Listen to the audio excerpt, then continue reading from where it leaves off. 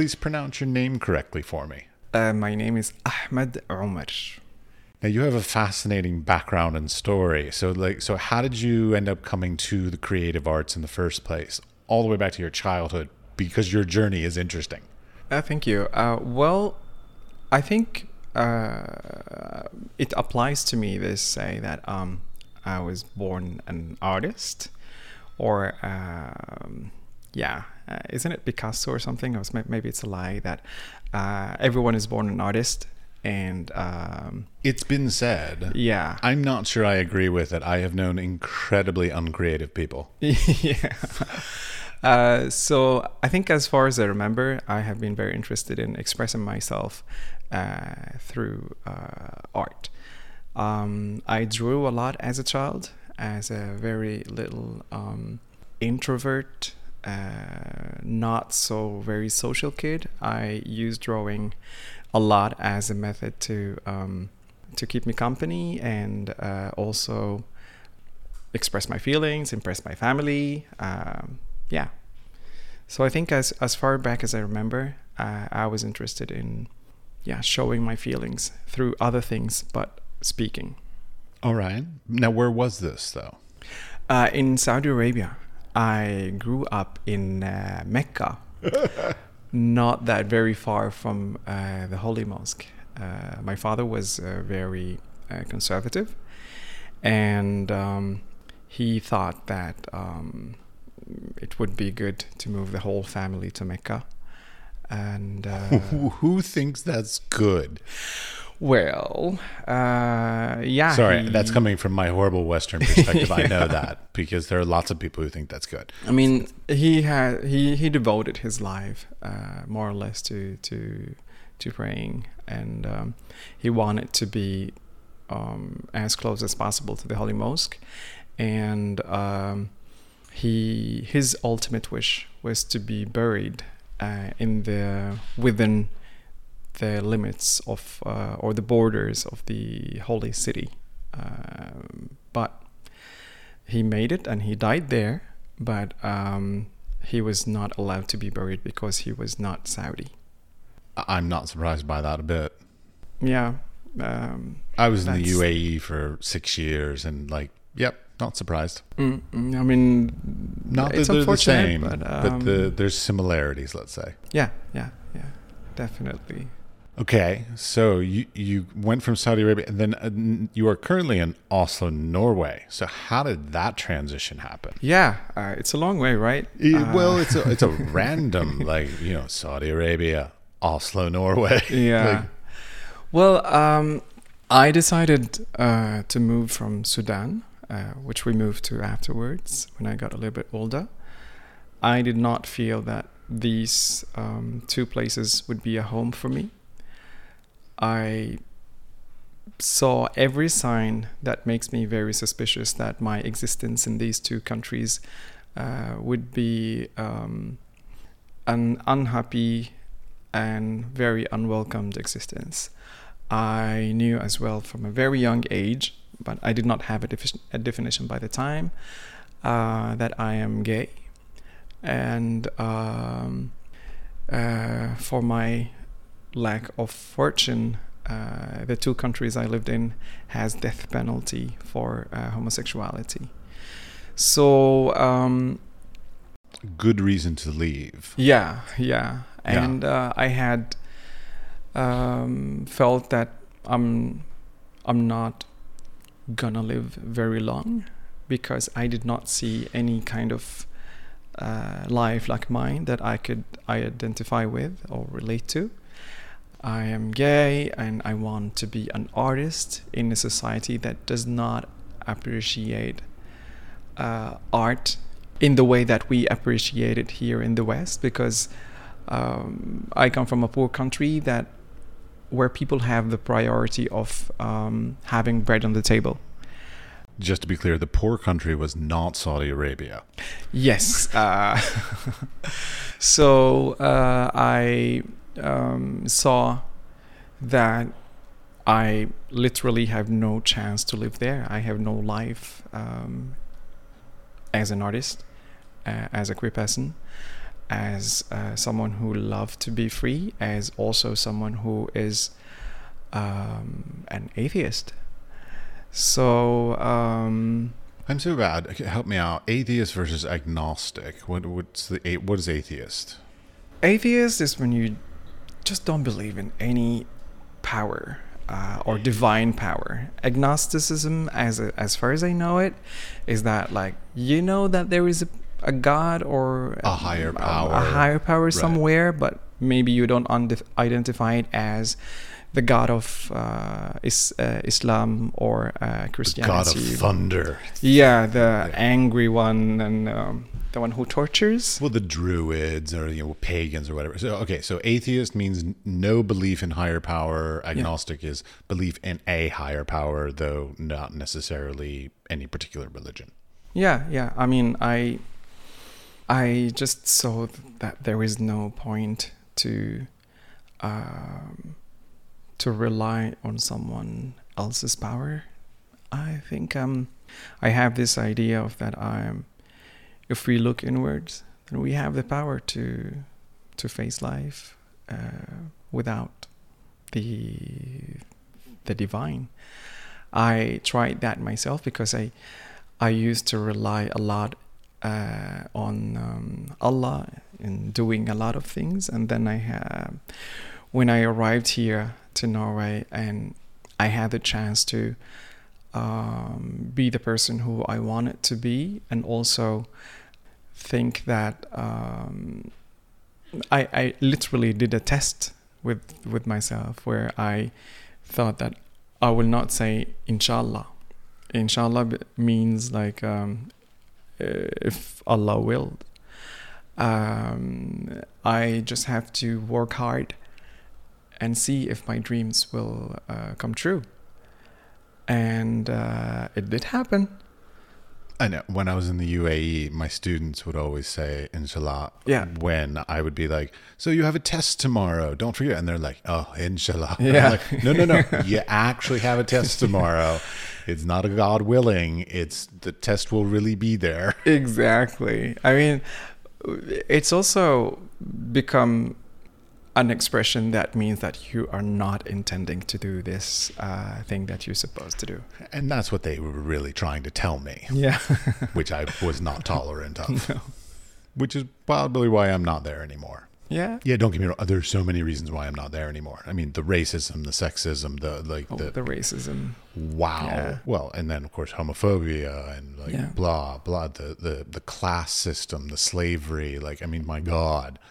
It's so many. I mean, when I look back to my time in Saudi Arabia, I'd really think that how did I navigate through that? Through the amount of racism that, I mean, the word slave is easier to say than high. My nationality, Sudani, it become an insult. Like, people would insult me and say, you Sudani. And I'm like, it's really crazy. It's still very tribal region. Like, that's something that I picked up on, that there's sort of, I mean, don't get me wrong, we have our equivalent of tribes in our own cultures in the West as well, but there it's still literally tribes. Like, it's family relations, tribes kind of a thing, and that whole, like, even just being from another place makes you an outsider regardless. Like, you will never be accepted. I mean, even if it's a different tribe, I saw it like between the tribes in Saudi Arabia, that you're from this tribe, you're less worthy, you're from this tribe, you're dumb, you're from this tribe, and like you're whatever description they put for this tribe. So Sudanese was not a good thing to be. We have like a stereotype of being like stubborn, very temperamental, and also lazy. Interesting. Yeah. And being lazy from a country where neither its youth or its elders work. So I'm talking about Saudi Arabia 20 years ago, or 25 years ago. That's how I experienced it. I sense that there is a change right now, but I don't know whether there is a change that can make me feel welcome there. I doubt that highly within our lifetime, but that's my personal opinion. Because I mean, what you're talking about is the reason why you're not really welcome there. That death sentence thing, that's Sharia law. That's not country law. Yeah. I mean, Sharia law, as horrible as it sounds, it's a very, I would say it's a very lame law. It's not that easy to prove. I mean, for sodomy, the proof is that 4 wise men would see penetration. What is the odds that 4 wise men would see you having sexual relationship with someone? And these wise men, they have to be interrogated separately, and if their witness has been a little bit different from the other, the 4 of them will be whipped. Yeah, and it's so funny. Like when I was living in the UAE, my wife and I used to vacation in other Muslim countries, and like I'm just not accustomed to living in countries where there's what I guess basically a corporal punishment, basically, physical harm potential because of laws, and I'm just like, I don't want to. I do so many stupid, inappropriate things. I'm an American tourist, so like I do lots of stupid, inappropriate things, and I'm always afraid I'm going to break some law that I was completely unaware of, because like it's not like they give us, the law books when we go into any given country, and like, yeah, I mean the amount of laws I have broken in foreign countries makes me very concerned that it's like if I do go back to any more Muslim countries, I'm going to be flogged. Saudi Arabia is particularly strict when it comes to that. I mean, I think that when I went to Sudan, I thought like, freedom. Right. Yeah. Things are all relative in that case. Yes. But Sudan was very much free or freer than my experience in Saudi Arabia, because, I was a majority and a powerful majority there, and also I think Sudan struggles with this identity crisis that we don't know that whether we are Arabs or Africans. We are not Arabs, but we speak Arabic. We were colonized by Arabs back in the past, and there was this movement by the past regime of al-Bashir that ruled for 30 years that pushed very much the agenda of that we are Arabs and we have to distance ourselves from our tribal cultures and so. So now you have this mutant Sudanese who doesn't know whether we are Arabs or Africans. And those don't seem contradictory necessarily. Like, keep in mind, American, poorly educated about the world. So the African to me is about a geography, a tribe, a heritage. Being Arab or Muslim, really, it is a religion. Like those are you could be both equally. Not when you have such a powerful and present heritage.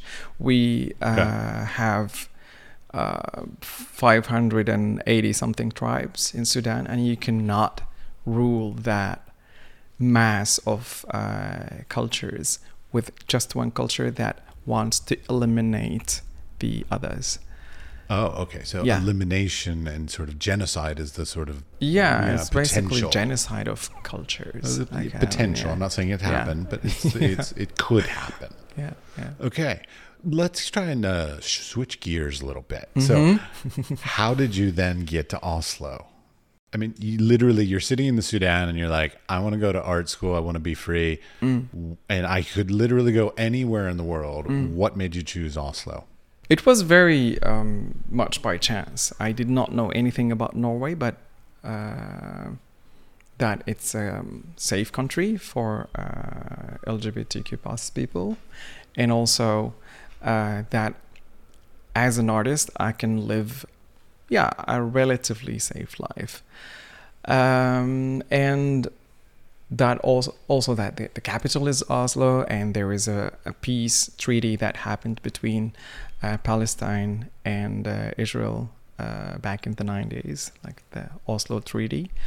So this is the only thing that I knew about it. So when the time came and my being in Sudan was impossible, I had no choice. Like when Oslo was suggested to me, or Norway was suggested, like I was like, okay, yeah, Norway. I didn't know even that it was cold. I was going to say, there's like just temperature range. You're going from like some of the hottest countries in the world to one of the coldest countries in the world. It is. I came here, it was in summer and it was so beautiful. And then winter came. Yeah. And it's so dark. And I was living by the time in the north of Norway, where the sun does not set and does not shine in winter. So it was exotic, I must say. It was very, very interesting to see snow. I was eating a lot of snow when I first saw it. And I also has beautiful experiences like seeing the northern light and whales in the fjords and so on. The place was beautiful. But it was, coming from a city of 2 million inhabitants to a village of 2,700 inhabitants. And where was this? It was in the north. So Tromsø? Near Harstad. Okay. Like, Tromsø and Bergen is pretty much all I know. 3 hours, I think, by car from Tromsø. Okay. Those are the only two I know. Those are the only two cities I know. At least up that far north. Yeah, Tromsø. Norwegians call it the Paris of the North. Everybody calls some city the Paris of the whatever. Yeah.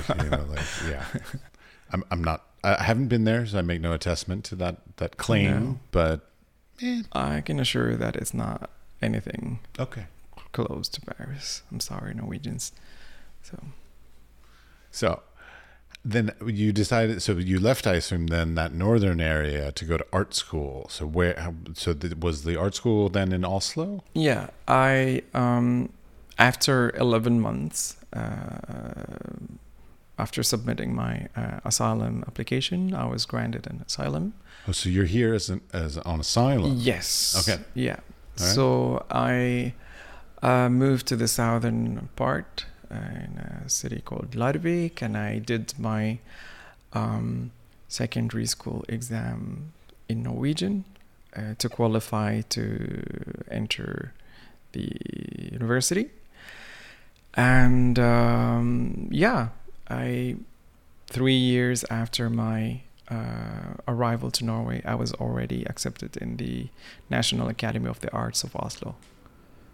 Very nice. Okay, and so you graduated in, I think I saw 2011, is that right? I started school in 2011 and finished with a master's degree in 2016. Okay, so you're still, like, in comparison to me, let's say, kind of young to the industry. Yeah. Okay, great. I'd like to think that. I love it. Because a lot of the reason for the podcast is because, well, I mean, to be blunt about it, I feel like I'm out of touch. And so, like, connecting with people who are younger and maybe a little bit more energized and sort of in the beginning of their careers is very refreshing sometimes to, like, be like, oh, that's right. I totally forgot that, like, you could do that. Because, time.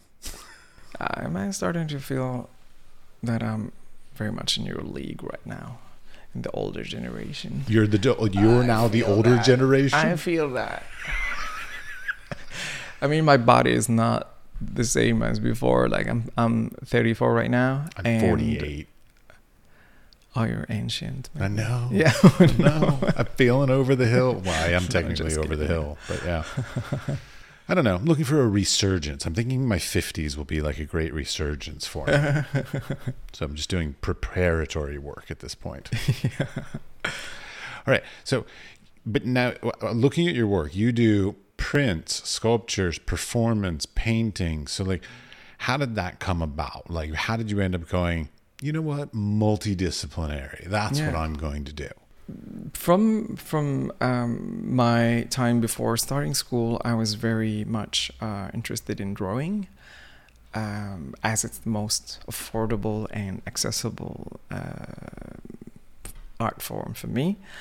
And when I started at the academy in Oslo, I saw this possibility of just basically do whatever you would like to do. And I'm used to rigid systems where you have to decide for something. You don't and then say. Yeah. Saudi Arabia, rigid systems? No. So I'm used to like just focus in one thing, and the freedom at the beginning was very much like a scary thought, like that I have complete freedom to do whatever I want to do. And I have also facilities, because the academy in Oslo has crazy facilities, and seeing all that with a very competent staff just willing to help you. At first I was like crippled by this feeling of that just not being used to be free, but then I'm also a kind of person who gets very bored very quickly with a technique or something. So I just like I spent my first semester in the printmaking department, which was initially where I was accepted when I entered the school, and then never went back for the rest of the 5 years. So I did courses in jewelry making and metal design, and also textile art. I did also some photography, and I even had courses in fashion design. And still, until today, I don't consider myself an expert in something, but I have some experience in different art forms. Ceramics was the closest to my heart at the time of my graduation. So my graduation from the master's degree was from the ceramic department. But after my graduation, it became a little bit more expensive for the scales that I work with. I do large and sculptures. Without the resources of the school. Yeah. So it was a little bit hard to do ceramics. So I had to do other techniques that can fulfill my desire of making big installations in my kitchen table. Well, you know, a lot of people atelier. do after graduation. A lot of people will go back and just take a class at a university just to have the access to the resources. Yeah, yeah. So just take the cheapest, stupidest class you can afford, you get into, and just basically be enrolled so that you then have access. I think I'm considering starting my PhD so I can have my good days in the academy in Oslo. But also, like the academy is very open to having guest artists. You can apply for a residency, and you might have a chance to stay there for like a couple of months or something. Well, we in the academic side, as a professor from my side, we've had this discussion as universities, as colleges, to talk about like whether it's beneficial. And please don't take offense to the way I'm going to phrase this, but like whether it's beneficial to train young artists to be what we call like generalists versus specialists. So like traditionally, you know, we're talking hundreds of years ago, traditionally it was like you take an apprenticeship under a particular painter, and then you follow in their lineage, you know, apprentice, mentor kind of relationship. These days it's a lot more of, we teach you everything and then sort of just push you out the door, and you get to figure out what it is you want to do after graduation. And it's a long-standing debate on whether or not, which one of those is better or worse. I mean, it's not to say, don't get me wrong, we're not going to go back to the mentor-apprentice relationship thing, but having a discipline to sort of become masterful in your undergraduate education, which some ways, you know, like I did, let's see, what did I do? I did not do that. I got a BA, so a general education, Bachelor of Arts. And then when I went to apply for a master's program, they were like, you're all over the map. Your portfolio is not good enough. So I had to go back and actually take another 2 years of school and get a BFA in photography. Then I was able to take that portfolio and get into a master's program. Right. So I'm sort of the side of like, if you want to go down that path, you kind of need to be specialized. I see your point, and I also experienced that in defining myself when it comes, for instance, to applying for grants. Am I a fine artist, or like artist who does fine art, or we say Norwegian billedkunstner and kunsthåndverker, which means fine art artist and craft artist. I have noticed that delineation. What's the tangible delineation though? So like a fine art artist would be exhibited, sold in institutions and galleries. A craft artist would be what? More utilitarian, functional? They both have the same... we show in the same galleries, but the type of study is different. We're more focused in... That's as far as I see it. Like, we're more focused in skills and techniques. And the fine art artists are more about concept and literature of art. So it has been a little bit difficult for me to figure out or to write that I am a fine art artist or a craft artist. Because some of it you use craft mediums, you know, pottery, ceramics, this kind of stuff. Yeah. But you seem to be doing it in a more conceptual manner. So, yeah, that's the point of confusion for me and for the grants applications. Oh, we all do it. I mean, I'm a photographer technically, but I don't even own a camera anymore. But I still use photography. So I'm a photographer who uses photography, but I also use paints and other sort of materials, printmaking, whatever, you know, like encaustic, wax, I mean, like whatever. And so it's one of the hardest things that I find right now is that when it comes to specifically, like, so let's go down to like grant and residency and those kinds of sort of application-based things, even competitions, whatever. There are too many of them that are very specific. Like, they have a very specific topic, very specific mediums, et cetera, that they want people to apply with.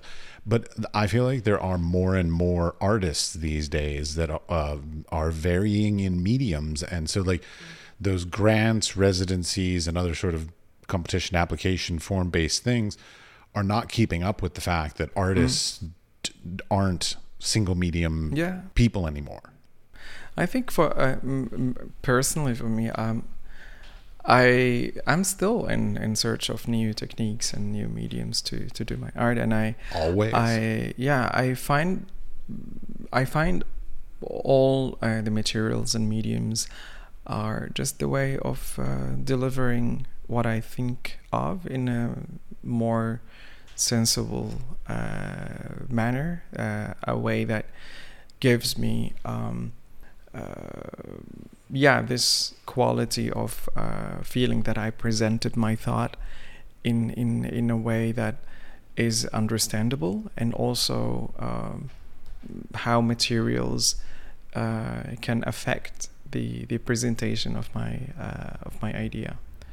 So I don't know, maybe tomorrow, after tomorrow, I'd find something new for a new idea. I'm all about that. I mean, my master's degree actually was in what's they called new genre arts, which I really loved. It sounds so pompous. Like, I love it. Everything with French. I know it doesn't. It even is spelled Genre.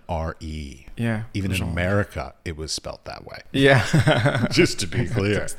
But the best part of that education is that it was pretty much what you're talking about, which is you come up with an idea and then you use whatever medium is necessary to express the idea. Mm-hmm.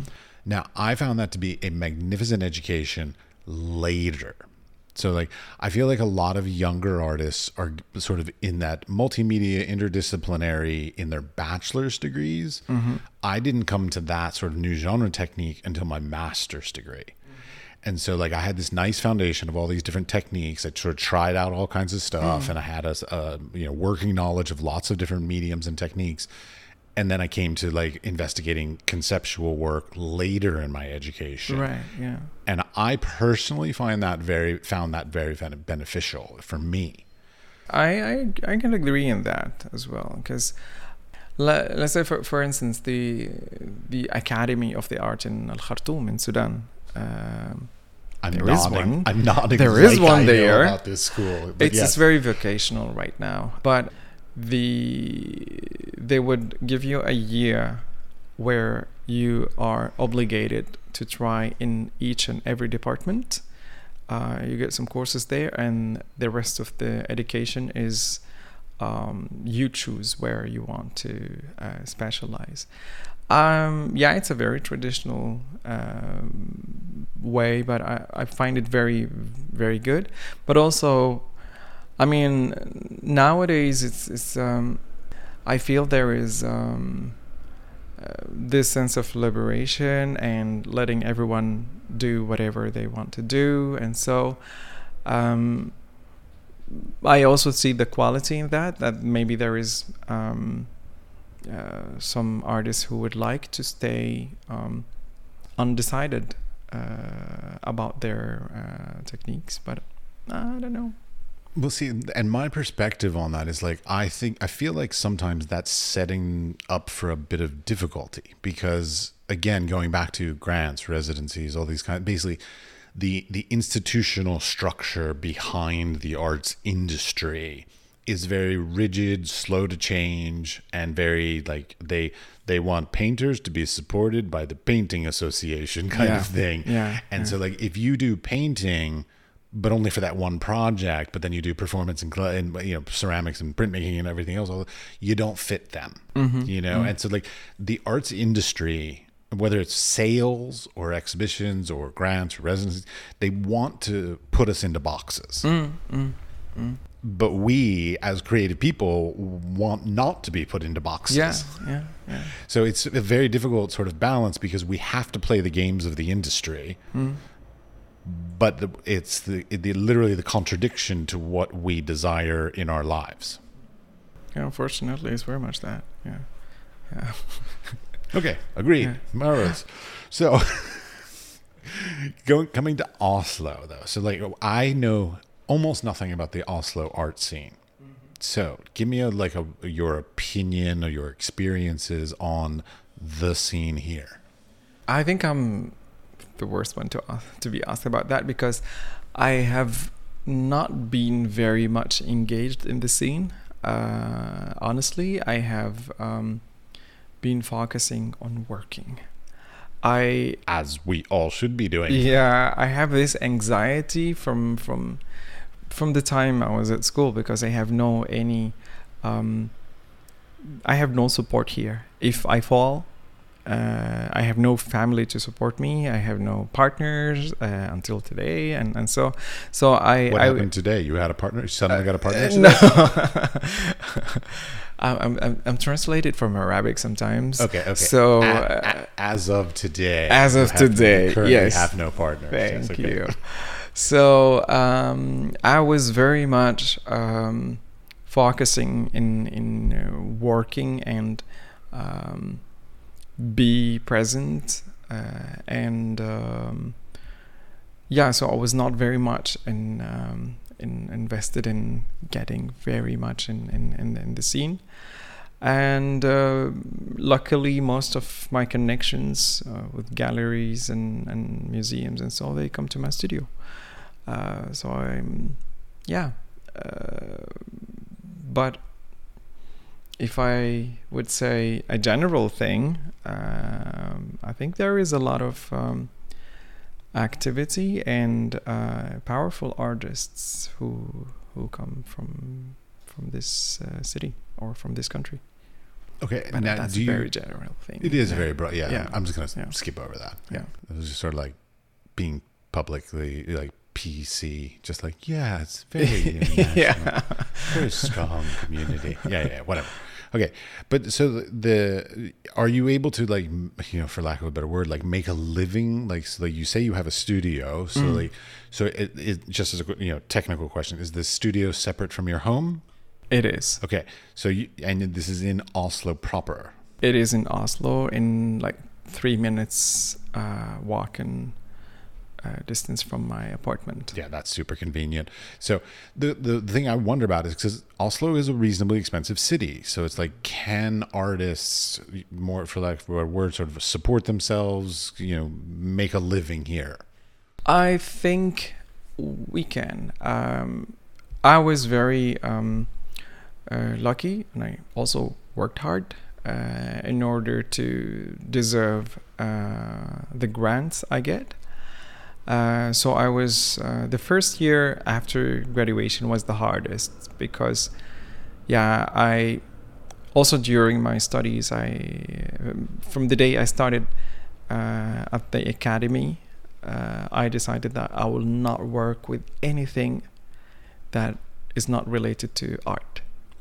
So I don't want to work in a shop, and not that there is a problem with that, but I want to do only a thing that I have invested my time and some years of my life to do or to study. So when I finished the art school and I saw that everyone was going back to their families and they have,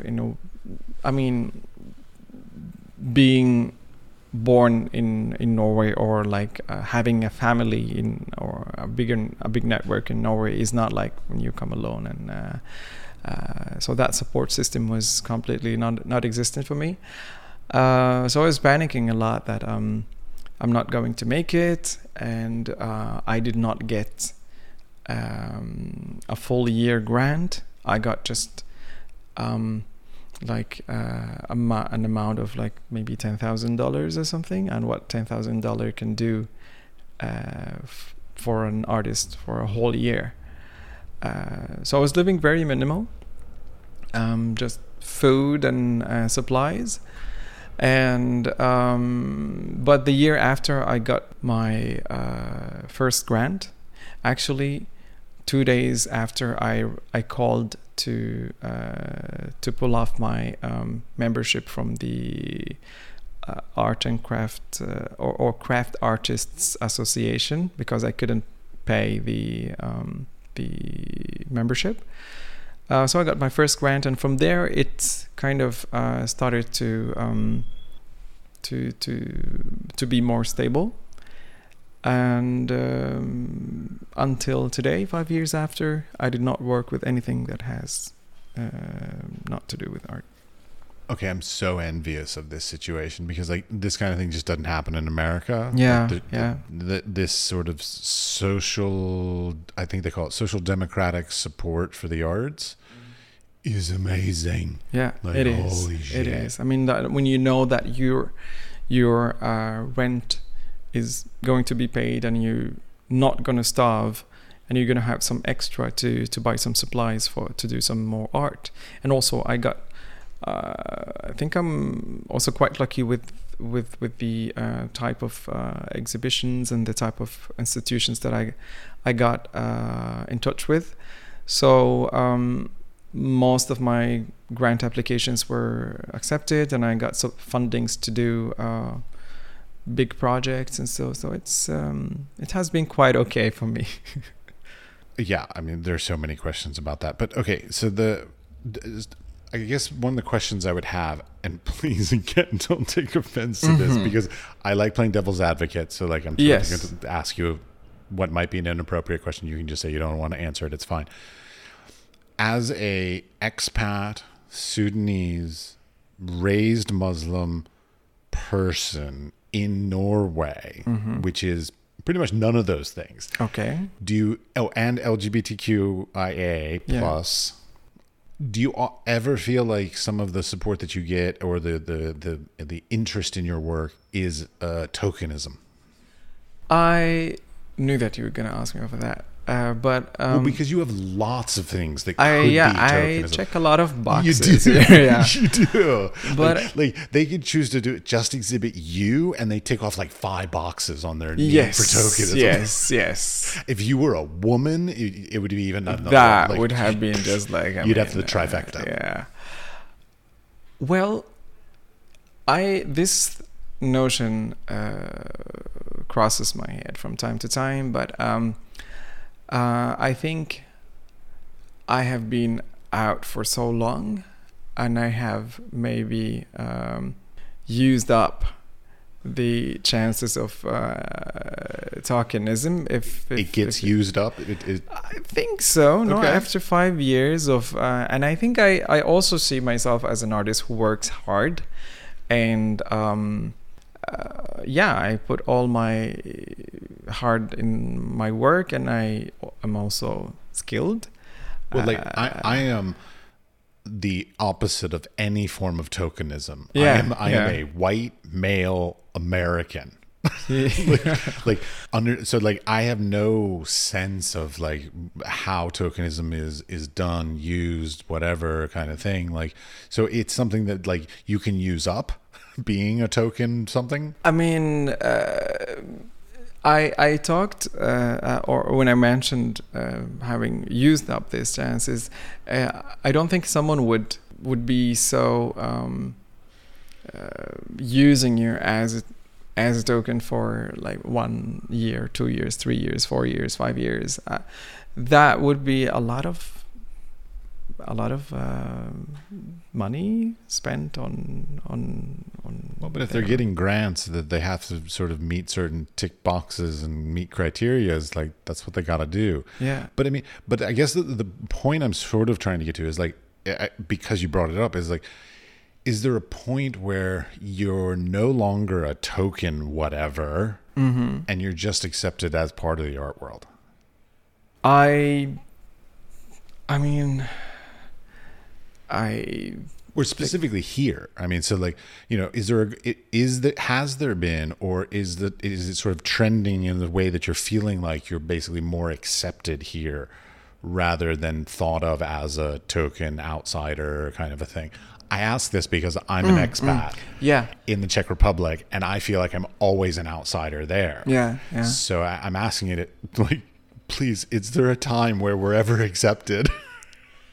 I think I have been very much accepted in the art scene here, and I can maybe see that sometimes I get a chance because I'm an easy choice that kind of presents that institution or this journalist or paper or something, as in they can be after that so inclusive because they had like this artist who just like have everything together.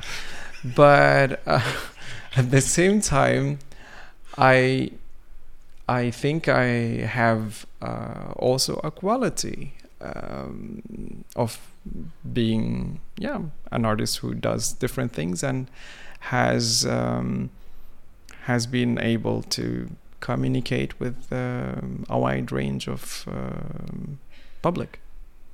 It's great. I'm asking because I'm hopeful about your answer, not like because I'm like, so do you feel like a token? Yeah. Because I'm sort of hoping that, like, again, that to a certain extent that stuff wears off and people stop noticing those characteristics, and they just say makes good art. Yeah. Instead of the Sudanese Muslim, gay guy that makes art. Yeah. Like those other terms sort of fall off, and it's the good artist. Yeah. What's behind that? We've heard it now for a while. What is behind? What is beyond these check? These boxes that the art world likes to put us in. Yeah. So I think I feel that I have passed this marvelous this stage. Okay. Now, so here in Oslo, as I said, social democratic financial support from the government and all this. I'm fascinated by this thing and how it sort of addresses you as a creative person and whether or not it sort of changes how you approach things. Because in America, it's all about capitalism. So it's all about, like, you make art, you sell it, you take the money from the sales, you reinvest it, you make bigger, better work. That's what we do. So what's the balance relationship between, like, the governmental support and sales? And or commissions, because I know you also do, like, commissioned projects. Yeah, I started doing that now. At the moment, I think, although I sell, or I sold most of my pieces, but I'm not like I'm not this kind of people who's good in, like, investing or, like, keeping my economy intact. But so I'm totally reliant on the grants that I get, and I think quite with the grants I'm quite able to fix it, because it's very it takes time for me to produce artwork, and I take it. Yeah, I take a lot of time, money, and the health cost as well is very high for me, because my back start to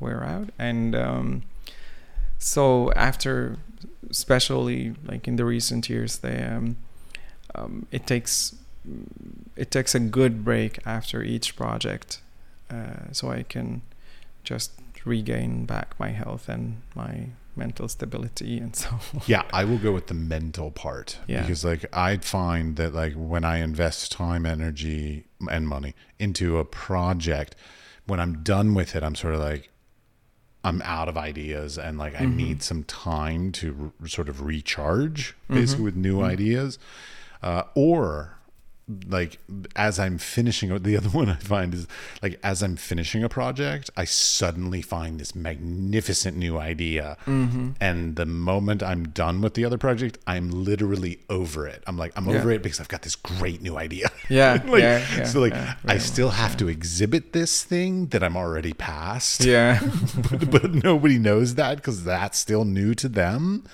But I'm already on to the next thing. It's a horrible cycle. Totally relate. Some people do, some people don't. But yeah, I mean, like, my technique for doing my work is, like, I'll be working on multiple series of works at the same time. So, like, I'm often working at least on 2, generally 3, because I find, like, I do one that's like a technical process, so it's purely technical and sort of mundane and sort of straightforward, and I don't really have to think too much about it. And then I have a very emotional, vulnerable project that I work on, and probably may not have as a stringent technique, but it has a lot of emotional components to it. And so, when I'm drained of my emotional aspect, I can work on the technical one. And when I'm bored with the technical one, I can then go back to the emotional one. Yeah. And I just keep doing this back and forth. And then, they come out at different times as they get completed. Right. I have a little bit different way of making. Do tell. I think a lot. I do the emotional part first, and I don't work with parallel projects that much, but I've been working in series that lasts for years. And which was going to be a question, how long does it take you to complete a project? Oh yeah, years. So I would maybe spend, for my recent project that I'm working on right now, the final presentation or idea of presentation have taken maybe 3 years to develop. Also the emotional process that I went through from it's about my relationship to my family's heritage and religion versus what I have been taught in Saudi Arabia, and how this kind of deformed my understanding to my Sudanese heritage. So I started to reconnect with that part of my family's traditions and Sudan's history. So it took many years, and then I started slowly with this project, and also overcoming the fear of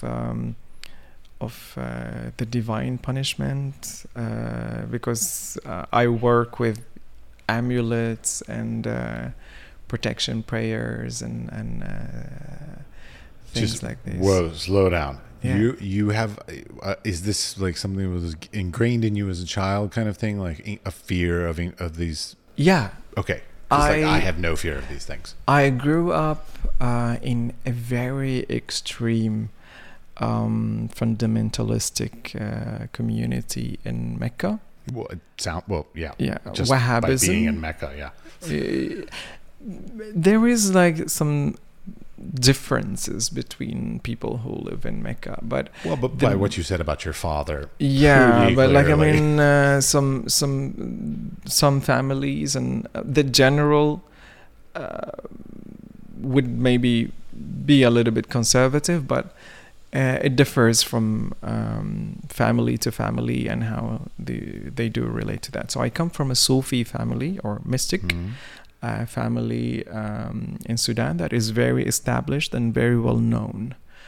And I grew up in Mecca in this Wahhabi community that is extremely judgmental about things that are not from this teaching they have, and it's very much it just makes you scared of everything and everyone, and scared, but not just in a suspicious way, but in an aggressive way, because they teach you you have to take an action. You should not be passive when you see thought or immorality, or you have to do something. Holy crap, all I would be doing is that. If that's, I see immoral acts everywhere. Yeah, but this is where the line goes is the question here, because for instance I come from this Sufi family that have certain traditions and rituals that are considered heretic in Mecca, and these traditions are considered some of the most dangerous acts you can do towards your belief. And seeing my family doing that, and very much their life is about about religion, and they have this big mosque where followers come from from all over Sudan, and then learn that they are misguided people. They are uneducated, and I have to educate them. I have to stand and say, no, what you're doing is wrong. To me, you're just literally defining religion. Yeah, Like any basically. That is the role that religion has chosen to play in all societies. Yeah, and it is. It have like made me very much scared of my family's history, and like fearing for them and fearing for their position afterwards in the day of judgment.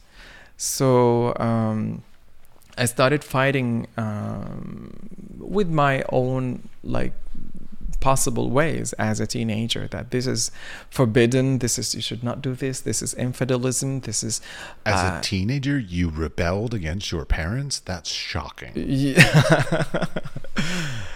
Yeah, I think I rebelled before my teenage. Okay, fair enough. But yeah, so I've had a long process to just approve and be proud of my family's history. And then I started working with that, and the projects developed from systematically with each exhibition. So I started, like, for instance, from with an exhibition of 15 sculptures, and then 33 sculptures, 365. And one day, when I'm a little bit richer, or a lot richer, and have some assistance, I will make 1,000 sculpture for that installation. So, which is an installation that deals with the use of prayer beads. In Mecca, I've been told it's heretic, and you should not use prayer beads. You should count prayers with your hand. And wait, I'm sorry, say that again. You should count prayers with your hands. Oh, because so you're not to use. Oh, that's interesting. You don't use prayer beads because the prayer beads are. Wait, hold on. Just to be clear, because people couldn't see your hand gesture, he was basically touching his thumb to his fingers in a way of like counting. Yeah, you count manner. each phalanx in your hand, like you count each prayer with the phalanx of phalanges of your hands. For the ignorant people, because also I am ignorant, and that word went the joints. Basically. Yes, the joints or the bones. The bones. Okay, yeah. Great. The small bones that can make a finger. Got it. As a kid, in a class, and the teacher said that this is heretic and you should not use prayer beads in counting prayers. You should use your hands, because your hand will glow in the day of judgment. That is very dark and scary. So I took this, and back home with my family, they use prayer beads that consist of 1,000 beads. So the contrast in the teaching just made me, almost in every aspect of my life, just so confused who I should belong to, who is right and who is wrong. And as a kid who wanted to be in the good side, was just like, so confused. And then I worked with that, and such projects take a long time. And I also worked with my own memories and the process of going through the violence of society, of family, and so on, and processing all that and putting it into an installation or sculpture. That takes time. Well, I've just started noticing, both in my own work as well as in other peers of mine's works, that we're getting we're closer to the 50 years old, my peers, and I noticed that a lot of young artists, and I mean this by age, so young artists in their early 20s and 30s, they're and I did it myself. Like you're trying to rebel against whatever you were taught, whatever your upbringing was, whatever your schooling was. You rebel against that. You're trying to define yourself as something unique, something special. And then as time goes on, you start reflecting back on your own upbringing, your own culture and stuff. And so literally you can sort of watch an artist's career where it's like they're trying to be unique and individual, and I'm making a little line graph sort of up, and then sort of there's this transition that happens at some point in everybody's life, it seems like, in their career, where they start turning and reflecting back on themselves, their upbringing, their childhood, their whatever, and it becomes more introspective in many ways. And it's a very interesting progress that happens in a lot of artists' careers that I hadn't noticed when I was in it. Yeah. But now being a little bit older and having a little bit of hindsight, maybe some wisdom, I doubt it, that I'm sort of seeing and hearing people talking about this sort of transition that happens where you try to define yourself as an individual, and then you realize that you're not that what makes you an individual is that community, the upbringing, the education, the family. Yeah. So I have been very much focused on owning my own voice. This is also part of the rebellion against the familial structure and the societal structure in Sudan. Because as the youngest at home, and you're part of a bigger family, I did not choose anything. Everything was decided for me. Before coming to Norway, almost everything was decided for me. And like my clothes, the way I speak, the way I talk, what should I talk about, and all that was preset, and you just have to be an extension of your family or of this society. So my art is majorly is about claiming my voice and having my own part of the story told by myself, not by someone else. And also, as a queer person, we are silenced with all violent ways in my society, and I use my platform right now and also my art to fight this silencing, and say I'm here, and this is my story, and it is valid. Fabulous. Do you have any sort of advice from your own experiences of being in all the things that you are, being an expat, coming from different backgrounds, like all these, you have so many life experiences. So is there any sort of advice that you can give to the next generation to sort of help them in their path? It will probably sound very cliche, like just be authentic and listen to yourself. And I'll say also the most cliche thing, like you work. There might be a lot of hurdles in the way and a lot of things that might seem impossible.